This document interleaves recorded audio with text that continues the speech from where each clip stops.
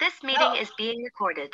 Hello, everyone. Welcome to the brand new season of For the Love of Books podcast featuring Indian small press authors and their events with host Emma Polova. I would like to thank our sponsors, Doug Chavent, the Lowell Ledger, and author Barbara Britton. Today, I will be chatting with author Diane Burton, who will announce the details of her book giveaway, Rescuing Mara's Father, at the end of the interview. Burton combines her love of mystery, adventure, science fiction, and romance in writing romantic fiction. Hello, Diane. How are you today? I'm fine, thank you. Hello, Emma. We actually met in person, right, at two recent events, and that was the Holland Art in the Park and Lakeshore Art Festival in Muskegon. How did you like these, and would you recommend them to other authors and visitors? Art in the Park in Holland was wonderful. Of course, I live here in Holland, so I see a lot of familiar faces. Lakeshore Art Festival has always been a good event for me, and it draws a lot of people, and I think that's the commonality between the two events. The number of people that come out is wonderful. I think so. Both events are excellent. Okay, now to your novel, Rescuing Mara's Father. Could you please give us the main plot line? The main plot line. Well, first of all, let me say one thing about the bio that you read. That's for my name, Diane Burton, as an author. For Mara, Rescuing Mara's Father is for middle grade to and up. So say a good reader at age 9 plus. And so there is no romance or maybe a hint of one. And there are no adult situations or adult language in this book. I wrote this for my grandchildren who are 12 and 15. They can't read my adult books. They're just not appropriate for them. So I had to write something for that they could read that I've written. And since my family, including the two grandchildren, are Star Wars fans, I figured this book has to take place in space.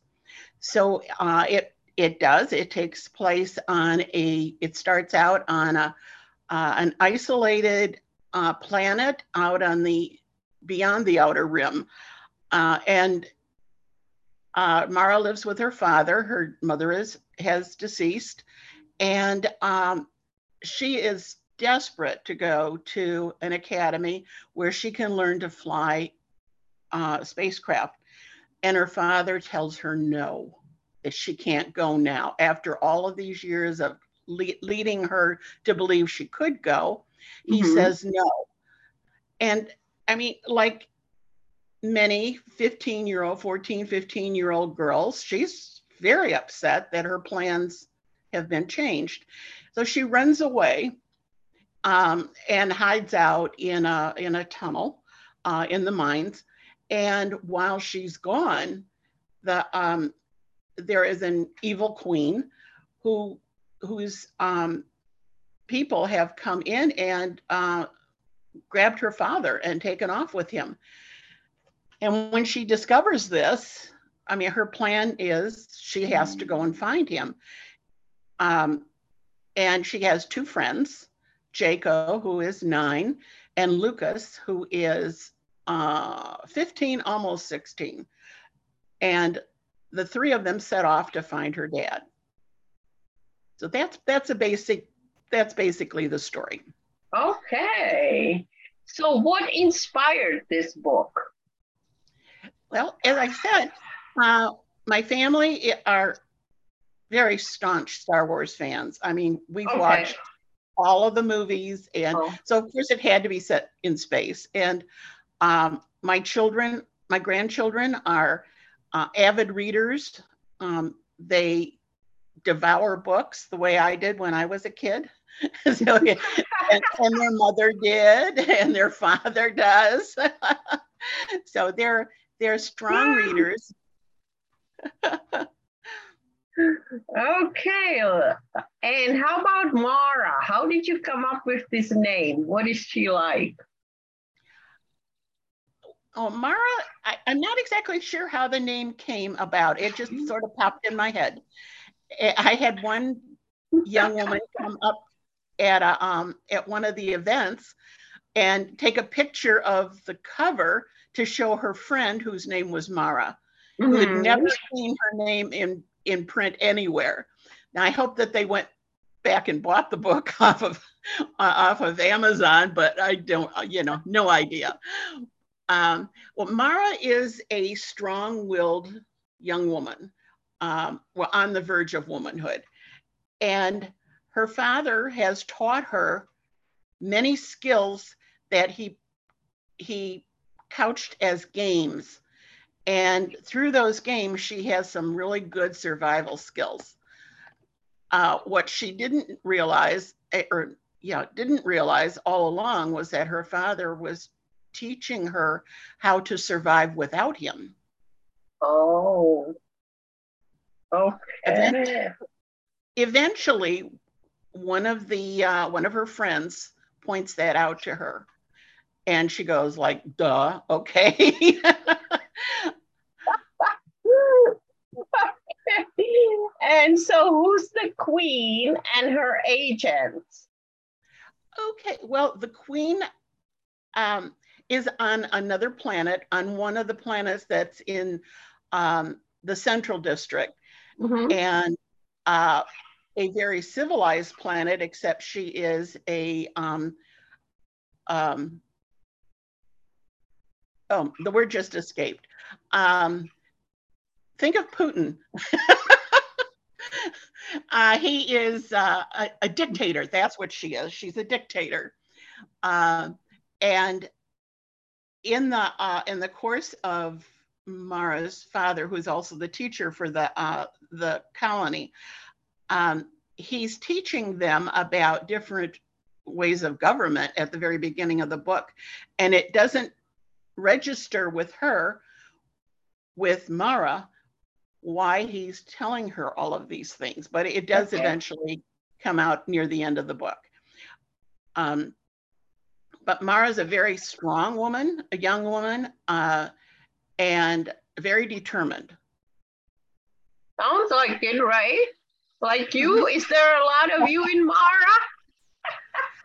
I always ask this question. I know, and I'm asked that question often. Let's put it this way. I wish I had been as strong and determined as Mara was when I was 15 years old. Okay.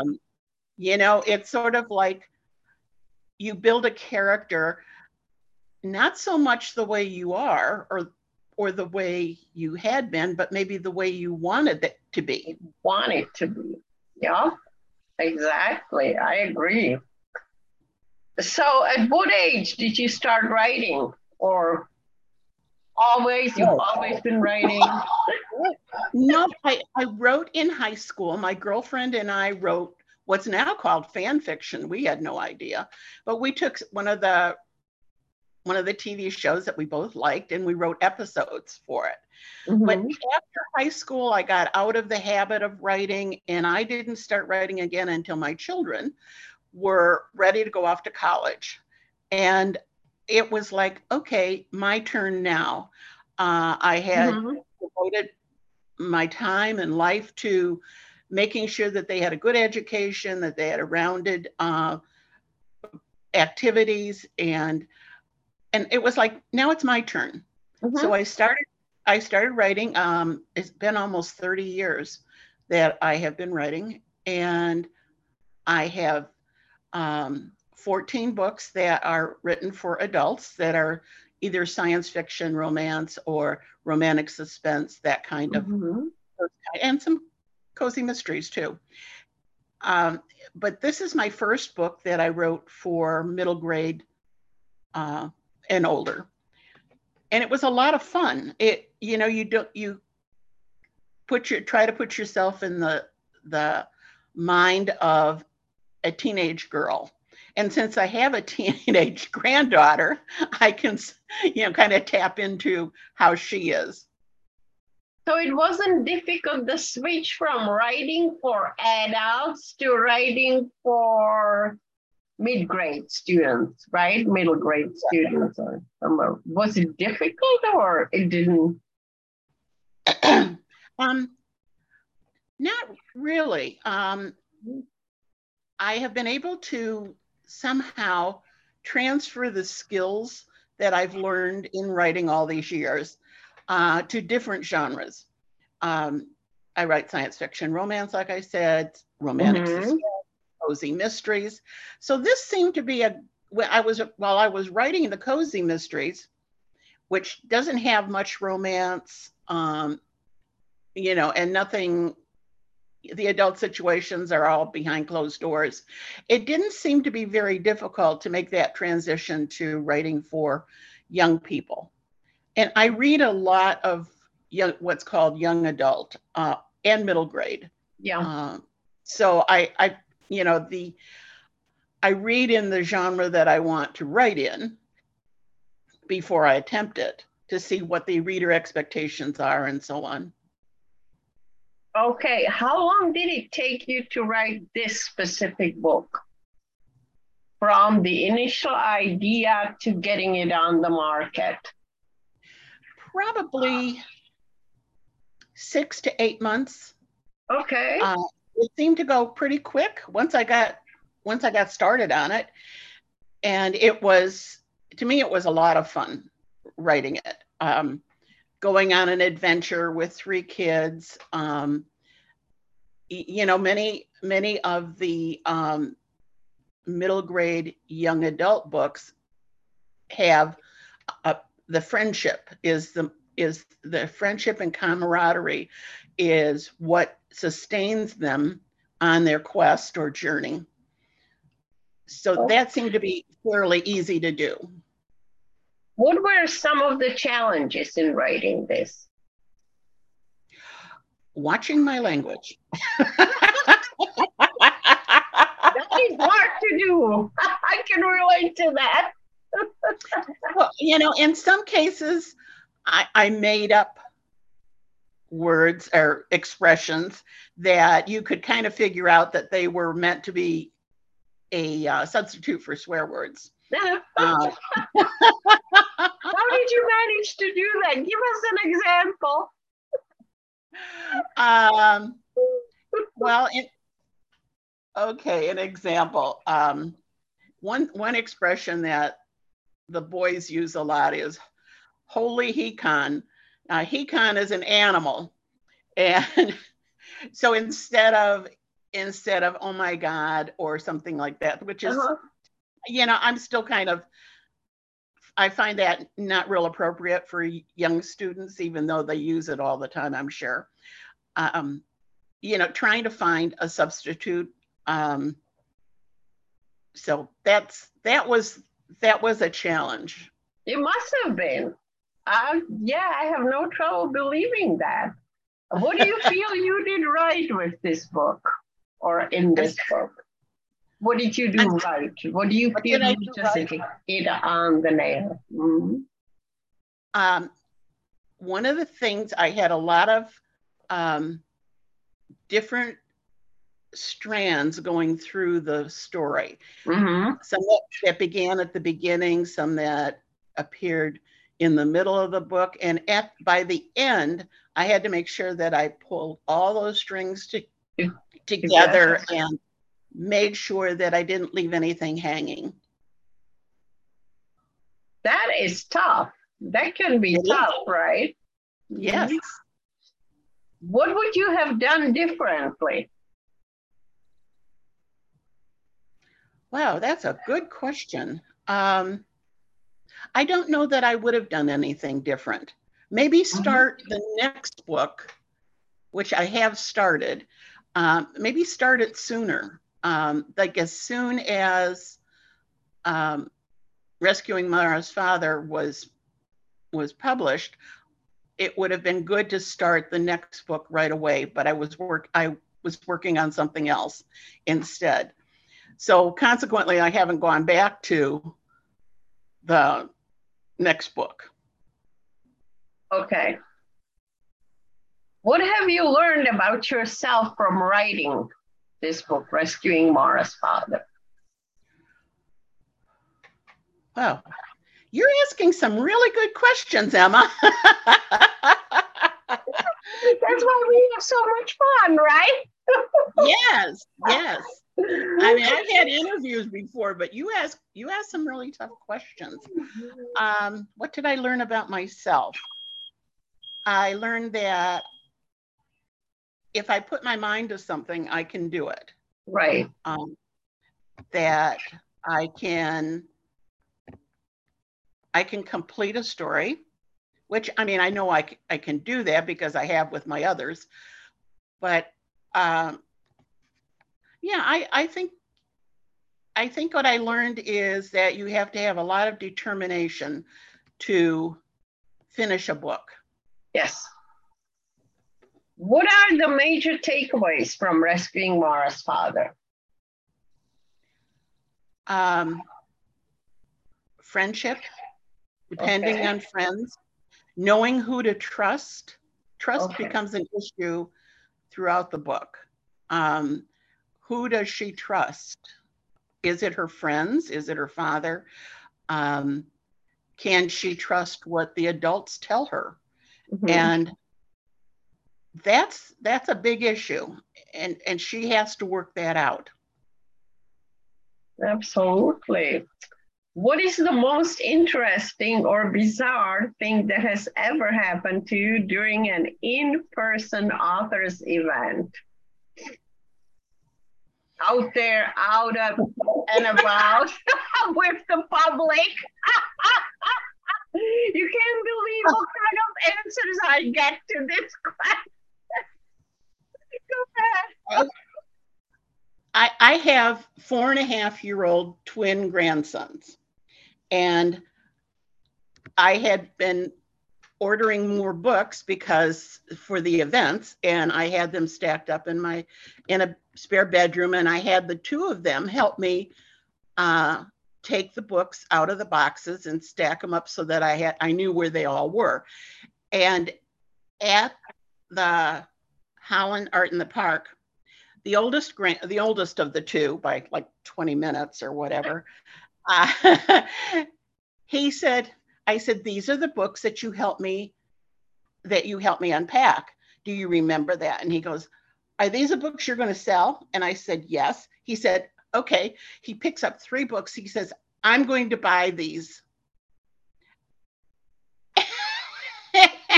And then he took them across over where I think close to where you were sitting, thinking that you were like the cashier.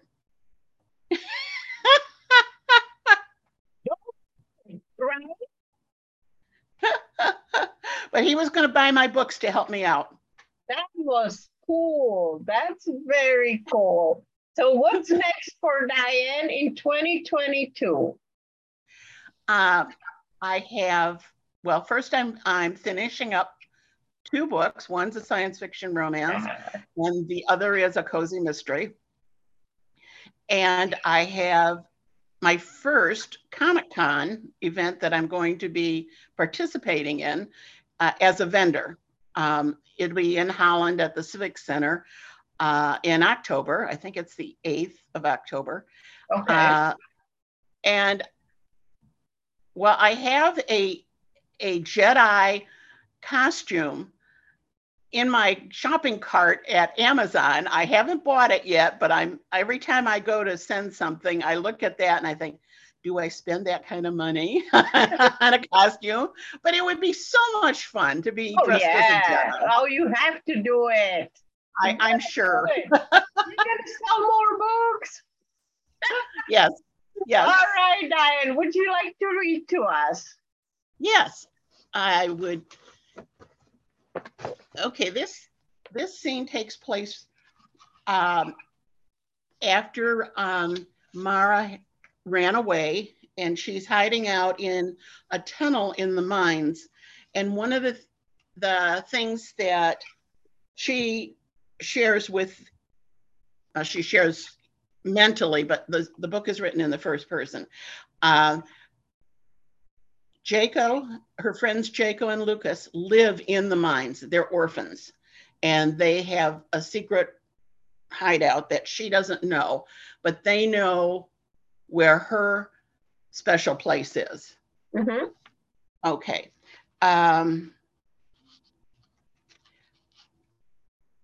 Okay, so she's confused.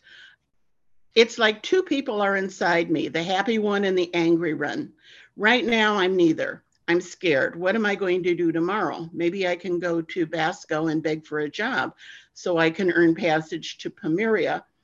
But then Father will know where I am. Our village is so small, Basco won't even have to tell him. I could head for outpost number 1. I could pretend to be an orphan. I'd have to disguise myself since the space jocks might recognize me. If I can't get a job to pay for passage, I could stow away. The more I think about it, going to outpost number 1 is probably the best idea. If I stay here too long, Father will find me and force me to return home. I don't mean that he will tie me up and drag me home. He would never use physical force. He would make me feel guilty, which is so much worse. Or he could tell Dockmaster not to let me work there. Because Father's position as translator and mediator, and not to mention teacher, carry such respect in the village, Dockmaster would agree. Blast it, that's not going to work. Outpost number 1 is the best idea. It will take several 10 days to hike over the mountains to get there. I've heard that orphans who don't want to work in the beryllium mines do it. If they could, I can. I'm strong. I'd have to take plenty of food and water and the mini heater for the nights. I'd have to avoid the gangs and the wild animals, but I could do it. Or I could go home and apologize for what I said. Father might let me go to Tech. I think about his forbidding me to go. What I said in anger, just blurted out my feelings. I'm not sure that was the case with Father. The more I think about it, the more I realize whenever I talk about Tech, he became sort of quiet and non-committal. I yawned. The heater had warmed up the rocks, so I turned it off, plunging the little niche into complete darkness. The race to get away from home had left me exhausted. I stretched out on the bedroll and put the other one over me. I use my pack as a pillow, and I think about what I should do next. There you are, Jaco kneels next to me. His urgent voice and torchlight in my eyes wake me up. I gasp, my heart racing. I must have fallen asleep. I was dreaming about being chased. I've been looking all over for you. He lowers his torch and scoots back. As I sat up, I shoved my hair out of my eyes. My braid came undone while I was sleeping. Automatically, I reach up and use my fingers to comb through the long hair. Jaco is breathing hard and heat rises off his small body. Why are you looking for me? I ask as I rebraid my hair. I was afraid they got you too, he gasped for breath. I didn't see you when they took him on board, so I ran back to your house. The Dumpus brothers were laughing about how the goons hauled you away, screaming and crying. I know you wouldn't cry. His eyes grew wide. You should have seen their ship, Mara. It was so cool. Hold on. Took who? Isn't that why you came up here? To get away from them? Them who? I might be awake, but my mind is still muzzy. Slow down. You aren't making any sense. Jaco grabbed my arm. Your father, Mara. Coalition goons arrested your father. Thank you. Can you announce the details of your book giveaway? Yes. I have a signed copy waiting for the first person who emails me with the I should give you my email address. Yeah. D as in Diane, M as in Mary, Burton, BURTON @gmail.com. and what should they put in the with the subject line, just podcast giveaway. Podcast giveaway. Podcast giveaway. Oh. Okay, and I will sign a book for you, and the first person whose email pops into my inbox, I will let you know and zip this off to you. Excellent. Now, parting shots. You first, Diane. You're my guest. Give us your parting shots. Well, this has been an interesting experience. It's my first podcast. I haven't even watched a podcast, so. Don't you think I know. Isn't that terrible? I feel sometimes like I'm so out of sync with the rest of the world. I did read. I have read the transcripts from your podcast, Emma. Okay. But now I know I'm going to have to get into the 21st century and read and watch more podcasts. It's not that hard, right? They're really fun. They're really fun, and people love them. You know, you can listen to them while you're doing other stuff out and about. So that makes it pretty cool. And anyways, my parting shots: read indie, buy indie, and write indie. Support your local authors, newspapers, and small presses. Keep your fingers on the keyboard and your butt in the chair. Thank you for listening. Goodbye. Bye-bye.